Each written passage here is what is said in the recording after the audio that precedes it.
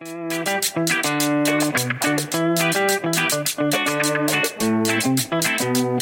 hola, chicas, chicos. They, them, her, she, ella, él, everyone. Feliz Año Nuevo. And it's been quite a great year, Rita. I would say it's been a great year. 2022 was a great year. It was a great year. I think, the work that has been put for so many years by so many people paid off in 2022. And I'm really looking forward to seeing. I think we're all in like uncharted territory right now. Like we've never been here. We've never been this strong. We've never been this united. We've never been this loud. We've never been this organized. We've never been this successful. And so now what we do is, anyone's guess and everyone's chance to like be part of. So yeah. Yeah. And so it's for those of you that may not know, much like many other areas and other counties in California or other states, we were looking at gerrymandered districts. So intentionally hard to win district areas for them more progressive candidates. And even in the midst of that, we saw a lot of success. And even if it meant winning by 13 votes, which was Bruce Gibson for the supervisor race, literally won by 13 votes. And I think once again, Rita, that we saw in this specific situation that there were a group of people that challenged the results and asked for a recount of votes. Yeah, so that's what has been happening this last month. Supervisor Gibson's election was certified with 13 votes ahead. That happened end of December. Sorry, end of December or January? I don't know. Sometime in December. Yeah, maybe beginning of December. Towards the end. I mean, I think what we heard that they had stopped counting, I think this week. So December 8th, I believe, is when the election results were certified. And after that, anyone can ask for a recount, I guess. And so someone that doesn't even live in the district, you don't even go here. You didn't even get a chance to vote. Yeah, you don't even sit down. But someone wanted call for a recount and they were gonna pay for it. And the recount started. It was going to be like a manual recount. And what ended up happening is that after, I believe, 3 or 4 days of recounting the ballots, they noticed that there were absolutely no changes from the original results. So they decided to cancel the recount and not challenge it that way anymore. So that means that Supervisor Gibson won by 13 votes from like thousands and thousands of votes. So if anyone that lives in District 2 here in San Luis Obispo County, if you voted, your vote really did make a difference. And that was the only seat that we were waiting for to hear from. And that was the seat that ended up flipping the San Luis Obispo County Board of Supervisors. Yeah. So there is a new board majority. The new board was sworn in, on January 3rd, just this morning. And it was, there was so many people present at the ceremony. So many people that helped this happen for so many years that I think everyone was happy. Years. So Supervisor Paulding, who ran in 2018, lost by 65 votes to Lynn Compton, ran again in 2022, and now this time he won by 600 votes. Supervisor Ortiz-Leck, who had been appointed, won her election back in June. Supervisor Gibson won the runoff in November. So 3-2 majority, blue majority. And it just comes to show that that compound effect of just labor upon labor upon labor, it will pay off. Right. And I think there were so many people compelled to really show up and support these two candidates. And congratulations to everyone that worked tirelessly to make sure that these results happened, and that we're just really consistent with making sure that we had a board that represented San Luis Obispo County. So huge shout out to that. And on a national level too, Rita, I mean, I think a lot of folks thought the Dems were going to get slaughtered. Yes. What was going to happen. And I would say very, very well at the end of the day, right? It wasn't, I think, as bad as maybe some had thought it was going to be. And it's been quite an interesting time. And I think at the end of the day, we also have to give a shout out to all the organizers across the nation, all the activists, all the grassroots organizing that created that ripple on a national level. Yeah. That, we saw a lot of folks coming out to vote because there was just too much on the line. Yeah. Yeah. And I think we hear that with every election, that it's just the most important election of your lifetime.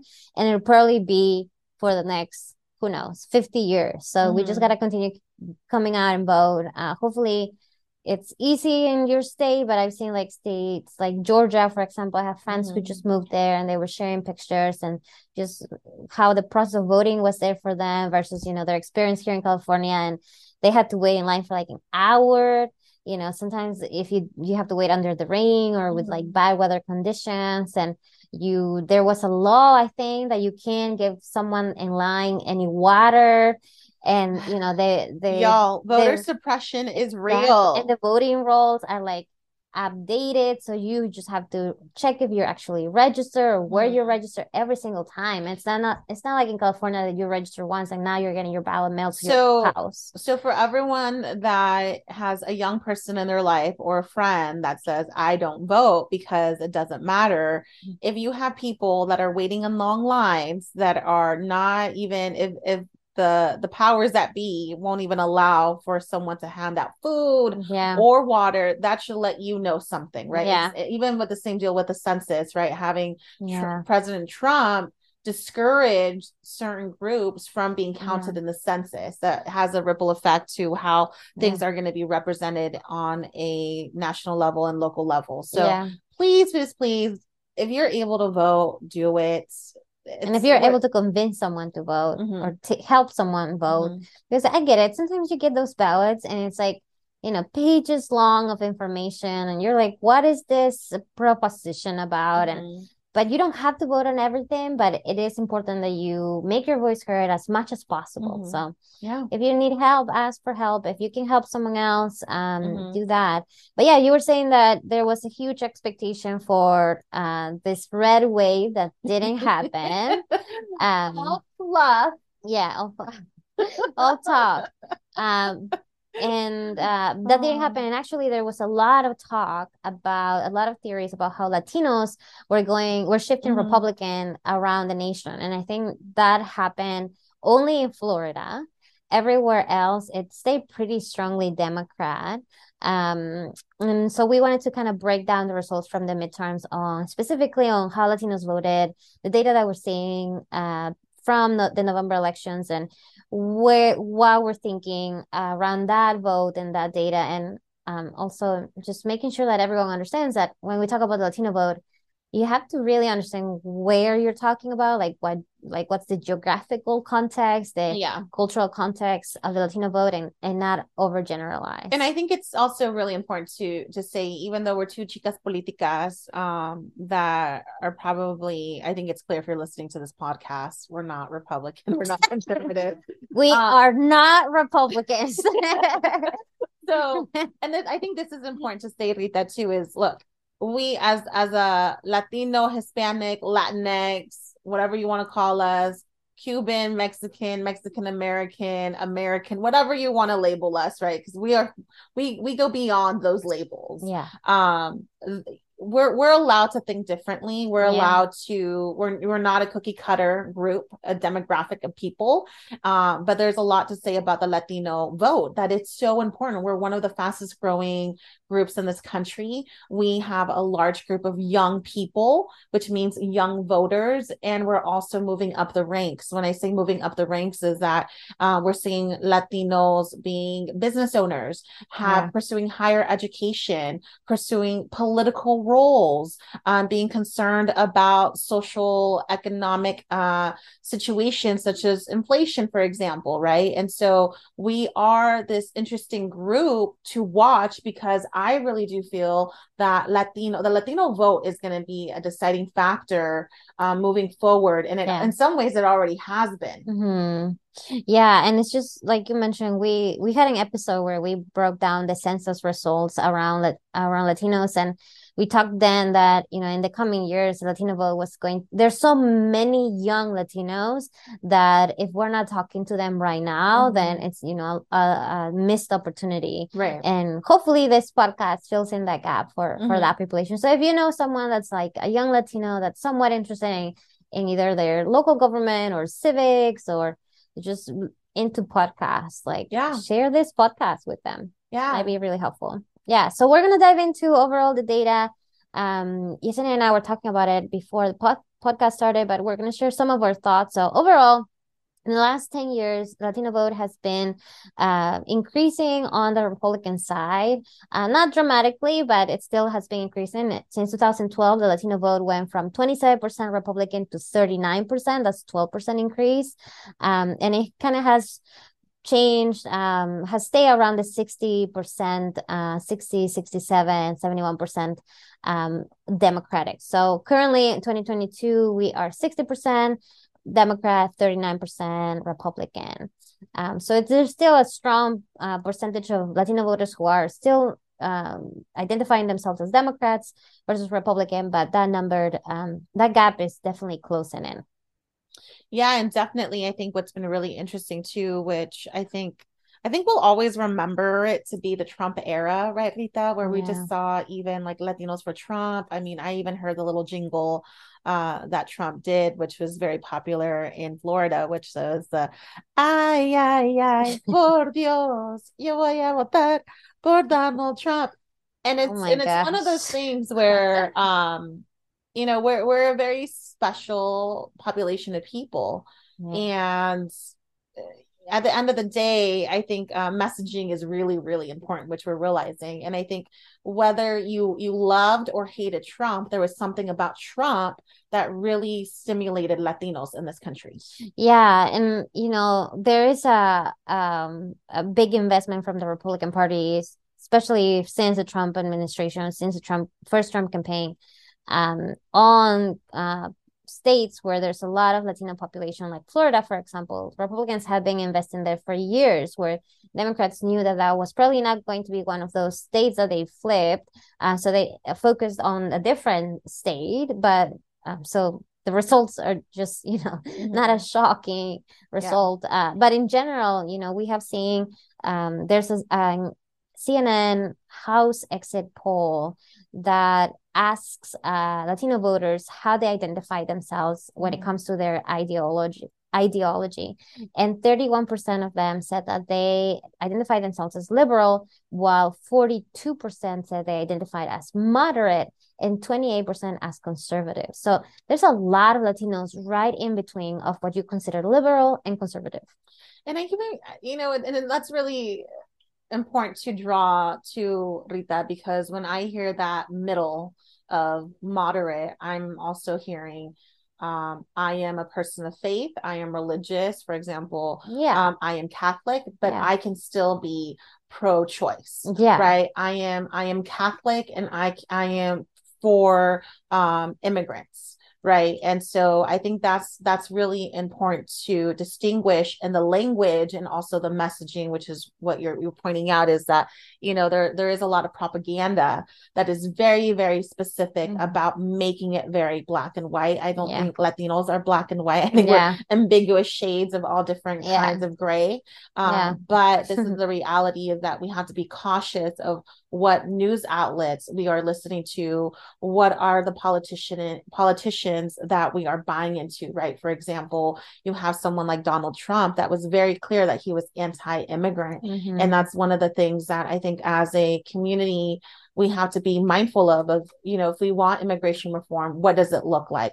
Building a wall and calling immigrants to be rapists, cartels, all of these things is not appropriate, right? Like that doesn't bring resolution to our political climate. And it doesn't speak to those Latino moderates, right? Even if you're like hardcore conservative or hardcore Republican, you're probably not going to identify yourself with any language that is discriminatory or that tries to drive people towards extremes, like what we saw with Donald Trump, not only on immigration, but really everything. And we're really seeing it too now, Rita, with the LGBTQ plus conversations, right? We're hearing language such as pedophiles, grooming. Well, you know, if you believe in trans rights, that you are grooming, that you are a pedophile, that you are trying to brainwash children and being part of this terrible agenda, which, look, as two women that are progressive, that are believers of many things, I can say Rita and I, as well as many other people that are for trans folks, we're not for the pedophile agenda, right? Like that's not what we're talking about. I think we're clarifying really important things today. We're not Republicans and we're not for the pedophile agenda. So absolutely not. And you have to, and you know, that's one of the things that unfortunately you have to be very cautious with language and messaging, which I personally feel the Republicans are intentional, right? They want to get the feathers ruffled to say, look, if you start passing laws that are pro-health for specifically transgendered people, then what's next, right? You're going to allow a slippery slope, right? And that's not the reality. Like I'm sure, you know, many Latino families, which I know I've seen because of my personal relationships with so many people, we all have someone queer in our family. We have someone trans in our family, like Tío, la tía. Like, you know, these are all realities, and I think that's one thing that I am proud that I see for Latino families, that once upon a time, I think these were all taboo subjects, and that it did bring even possible shame to our families. But I'm seeing more and more Latino families embrace diversity, embrace, especially here community. in the US. But I think it's important to acknowledge, okay, so we have Latinos who clearly are not identifying as conservative, nor left-leaning liberals, right? They're in the middle. They're more nuanced. It seems like they are that swing vote overall, right? We're talking like overall in the whole country. And they are in a way thinking about the issues in a more complex way than just black or white. For example, interestingly enough, this same CNN House exit poll showed that the top 3 or the top 5 issues for Latinos were abortion, because everyone was talking about abortion when the November election happened. So they're following the overall national topics. Inflation, also very much in the news, very much present, very much, you know, everywhere for us. When you go to the supermarket, they're paying attention. The Latinos are not excluded from the everyday issues. Crime is another thing, again, top of the news. So they're following the same topics that are being shown in the news to anyone else. Immigration was 4th and gun policy was 5th. So there are a lot of things that Latinos care about that are not necessarily what people in general might think Latinos care about the most. So actually 75% of Latinos said that they thought abortion should be legal, and a lot of those mentioned those nuances of, like, for sure if there's rape, for sure if there's incest, for sure in all of these cases. But a big majority of them supported a woman's right to choose. So and I think the messaging is really important. So I encourage all of you Latinos that do go out to a Planned Parenthood event or are, we know, you know, what is it? February is Women's Month. That you do say Latinos pro-choice, right? Latinos for social economic justice, right? Making it very clear, because I think if you don't know any better, you're going to assume that Latinos are either going to be pushing more conservative, and clearly, I think as a country, we're starting to see, okay, as the parties, sometimes it does feel like things are leaning more, like the Republicans are getting more extreme. And then I hear the Republicans speak and they say, well, you know, those Dems, they're so liberal, right? And it's like the pendulum is swinging to extremes. But then somewhere we don't want to lose those people in the middle, Rita, because I really do feel like that is going to be the future of our nation. And I think for Latinos is, you know, we are growing. And the reality is we need to be involved in politics at the end of the day. And that was a conversation that you and I were having is, okay, how can we have more Latinos involved in politics? And not just, I'm not talking, hey, let's get candidates to run. I'm saying, let's get Latinos to be part of campaigns. Let's get Latinos to be part of the communication strategies for campaigning. Let's get Latinos to have more roles in the Capitol, right? Let's have more Latinos be leading local Dem clubs. Let's have Latinos be leading more in, for example, Planned Parenthood or moms against gun violence, right? Having more Latinos taking up spaces where these topics are being discussed, so then therefore we're not being left behind or manipulated to say we're not involved. Yeah, exactly. And it does change also, what Latinos we're talking about. Like we mentioned at the beginning, we can say that what we're saying applies to everyone, absolutely everywhere. We are seeing, different types of investments from institutions, because I think there's a lot of institution work that needs to happen, just like at the personal level. Also, there are institutions like you were mentioning, democratic clubs and big organizations that are renowned, allowing leadership to look like us, and not only allowing it, but embracing it, uplifting it, supporting it, trusting it. But it really depends on where we are talking about. For example, Florida, we're seeing that that's probably the state that has the most amount of Republican Latinos, while we see Pennsylvania, for example, that has the most amount of Democratic Latinos, at least from the gubernatorial races that we've seen now in 2022, and the same applies for the Senate. So and Rita, please correct me when we think, when I don't know if you can bring it up right now, but the demographics of Latinos in Florida, is the makeup heavily Cuban? Yeah, it's mostly Cuban and Puerto Rican. And when you compare Cuban party registration versus non-Cuban Latinos, so everyone else, Cubans represent 67% Republican and 31% Democrat. So that's where big number of Latinos, Republican Latinos, are coming from.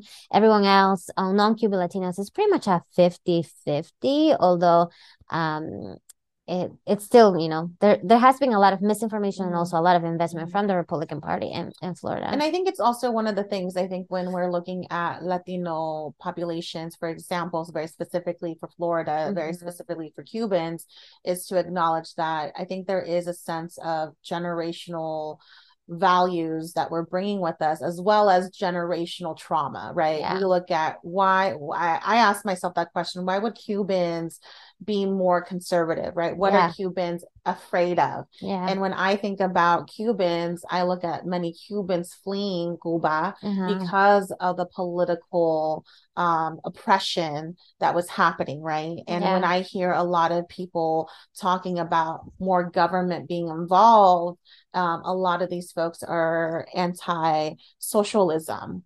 And that is a lot of the fear of, if we start making room for, more social projects, we may get a United States that is a socialist country now. And I think that's part of the political trauma that some of these folks are holding on to, as to why they're voting very specifically. Yeah, and there has been a lot of effort from the Republican Party to label the Democratic Party as, communist, socialists, and saying how it's going to turn into, the countries that a lot of people flee from. So I think you're 100% right. There's a lot of that political, financial trauma. 74% of Latinos in Florida who said inflation was their most important issue, for example, voted for a Republican candidate. So there is a lot of that fear of, seeing the U.S. turn into the country that they left. I think there's a lot of hope, though, when you break down the data in Florida by age. You see that 18 to 29 years old Latinos, 56% of them are Democrats versus 39% are Republicans. And that those numbers pretty much flipped when you look at 65 plus. So that means that political trauma from people that are, older than 45 or 65% continues following them and continues informing the decisions that they take in 22 elections, while younger generations are more left-leaning. And the numbers are the same, virtually the same between men and women. The difference is pretty much split close to 40-50%. But I think it's very hopeful to see that even in a state like Florida that has had so much misinformation, so much more investment from the Republican Party, has so many more of this, potential political trauma following them, there's still a younger generation that is leaning Democrat, that is probably listening to some of those messages that you were mentioning earlier, Yesenia, about LGBTQ acceptance and embracing versus more conservative messaging of, grooming and other nonsense that they share. And I would recommend too is have these conversations with your Latino friends, right? Mm-hmm. Have these conversations with your family. Have all these conversations, because especially when it comes to Latino topics, Latino politics, there's no one greater that's going to be able to talk about Latinos than Latinos themselves, right? And I think it's super crucial. Like, for example, what Rita's saying, we're looking very specifically at Florida, where there has been a lot of time invested, money invested. By no means, I mean, that little jingle of ay, ay, ay, por Dios, I'm going to vote for Donald Trump. I mean, the little music video was really cute. It was like very Habana vibes. It was very flashy, all things that Latino love. But that is to say that let's make sure that we're being very, very intentional, right? We have a lot of young Latinos that my biggest advice to you is get educated on the topics, get educated on the politics, understand how inflation works, because if you knew more about inflation, you would understand the president does not oversee the inflation. Mm-hmm. If we're seeing inflation in the United States, but we're also seeing inflation in Spain and in other parts of the world, let's connect the dots, y'all. Like, come on, really? But it's so crucial to have these conversations. And so, Rita, let's talk about how can we promote Latinos so that we can have more of a voice, whether it be on a local or national level, when we're talking about the Democratic Party. I think we were talking a little bit about this before the episode started, and it's like this, chicken and the egg situation. Like, how do we support more Latino leadership and get more people involved? But how do we get the people involved to begin with? And, I think you had mentioned that you had seen cities near here in California that had so much more Latino representation, like Oxnard and Ventura and Santa Barbara.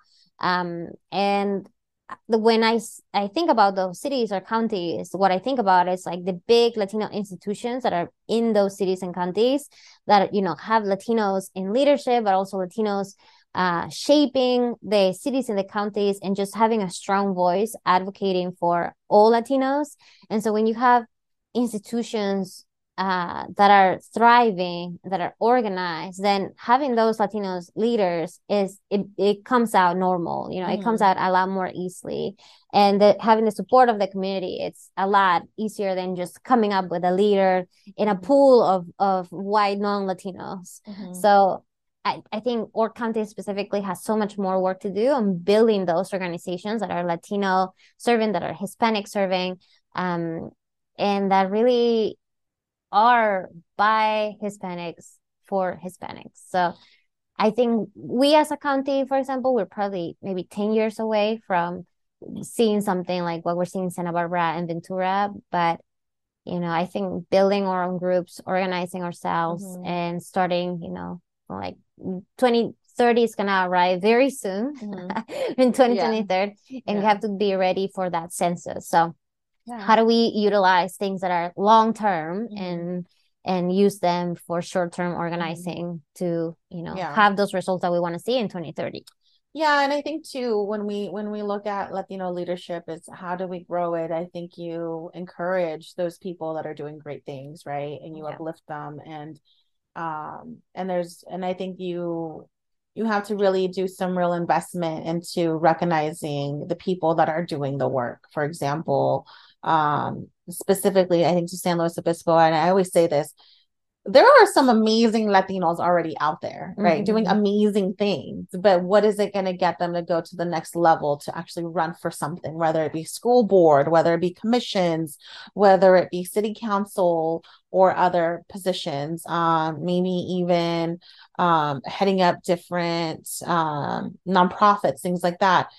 I think if what I would like to see happen from allies is to intentionally start pouring water and growing Latino leadership. Mm-hmm. So for example, if you are asked to run for something, say, is there a Latino that we have already reached out to? If you see someone in the community who is doing great work, ask them, talk to them, say, hey, how can I support what you're doing? How can I help you? Is there something that you need help with? And all of those things, I think, will eventually build a confidence of people running for office, because if people of color, and I'm going to just be very specific here since we're talking about Latinos, if Latinos don't feel safe to be heard or respected or to be embraced, I don't think they're going to move in circles. Like, for example, here specifically with San Luis Obispo County that we are behind is, how do we expect someone to truly put themselves in a space when they're already outnumbered, right? You're already outnumbered in campaign financing. You're already outnumbered in connections. You're already outnumbered in, if you do win, you're going to be sitting on a board with a bunch of white people that may not have that lived experience as you do, right? Pastorally. So there are all things that are very real that we have even seen in the past, Rita, where sometimes we do get that Latino candidate that does serve, and then either they step down or they're not able to finish. And, there's so many things that add to these circumstances. But I think at the end of the day, it comes down to support and encouragement. So I definitely, if you are listening to this podcast and you are on a club, you are, being a campaign manager, you are looking into setting up for school board, city council, things like that. I think it's now, just because, what do they say? You don't see the fruits of your labor the moment that you plant the seed. Yeah. So if we want to see more Latinos move up the ranks, starting locally, which the Republicans do such a great job is, they focus on the local elections and then gradually move someone up to the national level. We have to start planting the seeds and really watering them so that we can have fruit maybe 4 years from now. So yeah, for sure. So if you're listening and you have a position, or if you know of any Latino Hispanic person that you think you want to uplift, do that and share their work, be the megaphone, uplift them, share your platform to share the work that they are doing. Because you're right, there's so many Latinos that are here in our county that are doing so much. 20 right now. And we shouldn't be, right, for the amount of representation that we have, which is close to zero. You would think that we wouldn't be able to name so many, but we can, because they're out there. But maybe they are seeing also politics as something that they just don't want to get involved with, because it is toxic, because it currently the current environment might feel hostile to them, and it's negative. Even Rita, I had a situation, someone who is a progressive, someone who is an ally, attacking me on social media publicly. And it's not appropriate. And then so it's like, how are we investing into those communities of color, right? When we say we're an ally, when we say we're promoting, and it's creating accountability. And I will say this to the Latinos that are listening to this podcast is, we need to have we need to make sure that we're uplifting one another, because even that has been my experience with that. Even when I have quote unquote white allies who are preaching one thing and practice a different thing, trust me, the love and support hits differently when it's people that are Latinos. And I see that too with the Black community. I see that too with the Asian community,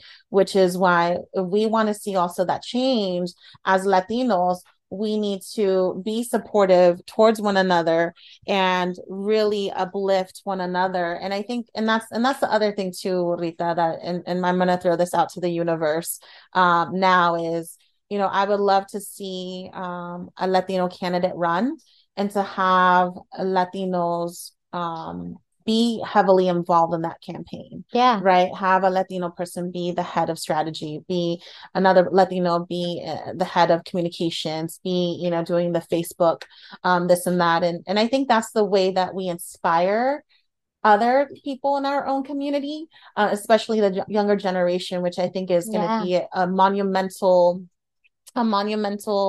part of our communities, is making sure that we're laying the tracks for the younger generation, which we know there is a fast growing of young Latinos. Yeah, and it's happening here too. I'm pretty excited about them. I see them doing the work. So if you know a young Latino, young Hispanic person, young immigrant, first generation, please support them. Please give them a shout out. Please check in with them and say, hey, how can I help you? Even finding a job or getting a reference, whatever you can. It can mean a lot and can make a huge difference. Like Yesenia mentioned, we don't see the fruits when we plant the seed. So who knows, Yeah, but it's an exciting time, Rita. I think we're all gonna rest for maybe a week. If not, we already rested, and then we're gonna get back on the train of investing and growing. And I know for me, I've decided that my biggest mission in life is pushing BIPOC people in politics. Yeah. So, if you are an ally, you're listening to this, I ask that you really start embracing BIPOC people. I'm, especially after coming from all the marches and all this stuff, I keep on being excited about, okay, let's put our money where their mouth is and really start focusing on Latino leadership. And I would love to see that specifically here in San Luis Obispo, because we are in dire need. And just so that the people who are listening to this podcast, so that you have some context as to what I'm talking about, and what Rita was coughing about was, for example, Paso Robles is a prime example of this, that we have been pushing for diversity. We had a Latina put her name in the appointed seat, as well as running a campaign. Huge shout out to Adelita Haichu for all your amazing work. We appreciate you. And like I said, we were talking about like 20 people that we can name off, yet only one Latino stepped forward to put their name out there. And then right now we're facing a special election, which right now it's crickets out there for Latino representation. And keep in mind that our school district is made up of 55% Latino children, and yet we still don't have that voice. So number one, we need Latinos to register to vote, right? Because I think if we would have had a bigger pool from Latino voters, I think Adelita could have won. And also more Latinos participating in the campaign process, as well as being that supportive role to a Latina woman. So all things that we can do, we can embrace, we can take self-accountability, we can take accountability for, that we need to go ahead and start being very intentional. And part of the reason why you have to be intentional in these groups for people is, how powerful would that have been, Rita, to have a Latino representing in your, for example, city council, where a Spanish speaker goes to take up public comment and they want to speak in Spanish, that they have someone who looks like them, someone who understands the struggle, someone who can talk to them in Spanish and comprehend where they're coming from. I think lived experience is so powerful, and that is truly what's going to change our county and make it even a better place for everyone, is that representation. And I think, I feel like there's an elephant in the room when we don't talk about the fact that so many Latinos might not want to run for anything or even get involved, because not much changes for them, regardless of who's in power, right? And this is a message to all of our elected officials and anyone that works with an elected official or with candidates, that if we don't actually deliver for Latinos, whether it's in economics or a specific policy or neighborhood, if we don't deliver, we can't expect them to care, right? Because it doesn't make a difference whether you're Republican or Democrat. I don't really care, because you're not changing my day-to-day. Like, I'm thriving because of my hard work, even though there are layers and layers of decisions that were made by those politicians, there's not a real clear impact from politics to Latinos' lives. So when it's in the news that we can't get DACA through, when the immigration laws are being used as bargaining chips, when we don't actually have any policy that I can think of that is specifically tailored for Latinos, overall Latinos or Hispanics or immigrants, when we can name a good amount of policies that are being made for the community, then we can ask that community to step up and care and put their neck on, when they know that most likely their friends and families are going to say, why are you running? Why are you getting involved? And I think that's the other part too. I think where it's, we just talked about self-accountability, but now also putting accountability at the powers that be, right? And I think that's why when you say everything you just said, Rita, I think that part is why I have heard my Diaz friends not want to vote. It's why vote? Why even vote for the Dem party? Why vote for them if we're not vote at all? We're not going to get immigration. It's it's a tokenized power pull, right? Power grab to say, oh, we're going to give you something. Right? We're going to give DACA something.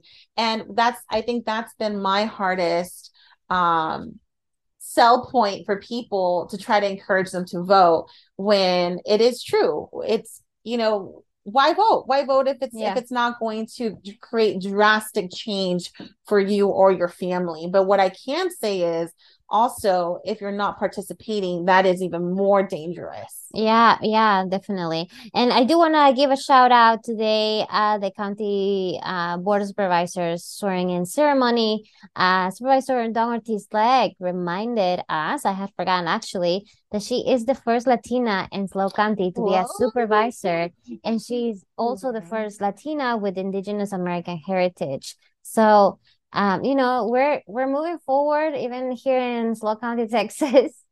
We just flipped the board. We have a Latina heritage representative. And so, let's be real. Like Jimmy Paulding, Bruce Gibson, Dawn Ortiz-Legg as county supervisors, as the new majority, they have a lot to prove and a lot of work now on their shoulder, which I reminded the people today that attended the ceremony. Like it took a village to get them elected. It's going to take a village to also support them and keep them accountable. But like you mentioned, if we elect people that we think represent us better, but we don't actually are there to support them, and we leave them in an environment that they don't have the tools, they don't have the support, they don't have the inspiration, they don't have the strength, they don't have anyone uplifting them and helping them do their work, then it's just not going to happen. So now I think it's up to all of us to kind of take a look at what we have been working for so long, what we have achieved, and how do we make it sustainable. But yeah, I think that was a good breakdown of the Latino vote. Like we mentioned, we dove into Florida data. The data is very different in Texas. The data is very different in California.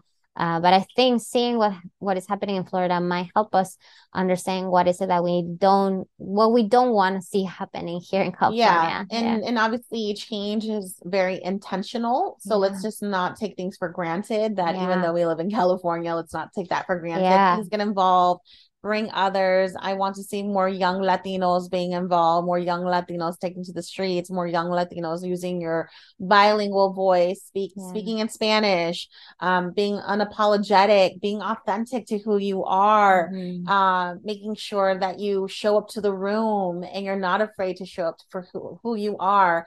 And I think there is a lot of that too, Rita, is how do people show up? And for a Latino, that can be being a Latino, maybe not speaking Spanish, right? Or being a Latino and being proud of you speaking Spanish. It can be anything that you want to be, but just know that we need you to participate, and we need you to go ahead and bring more people with you.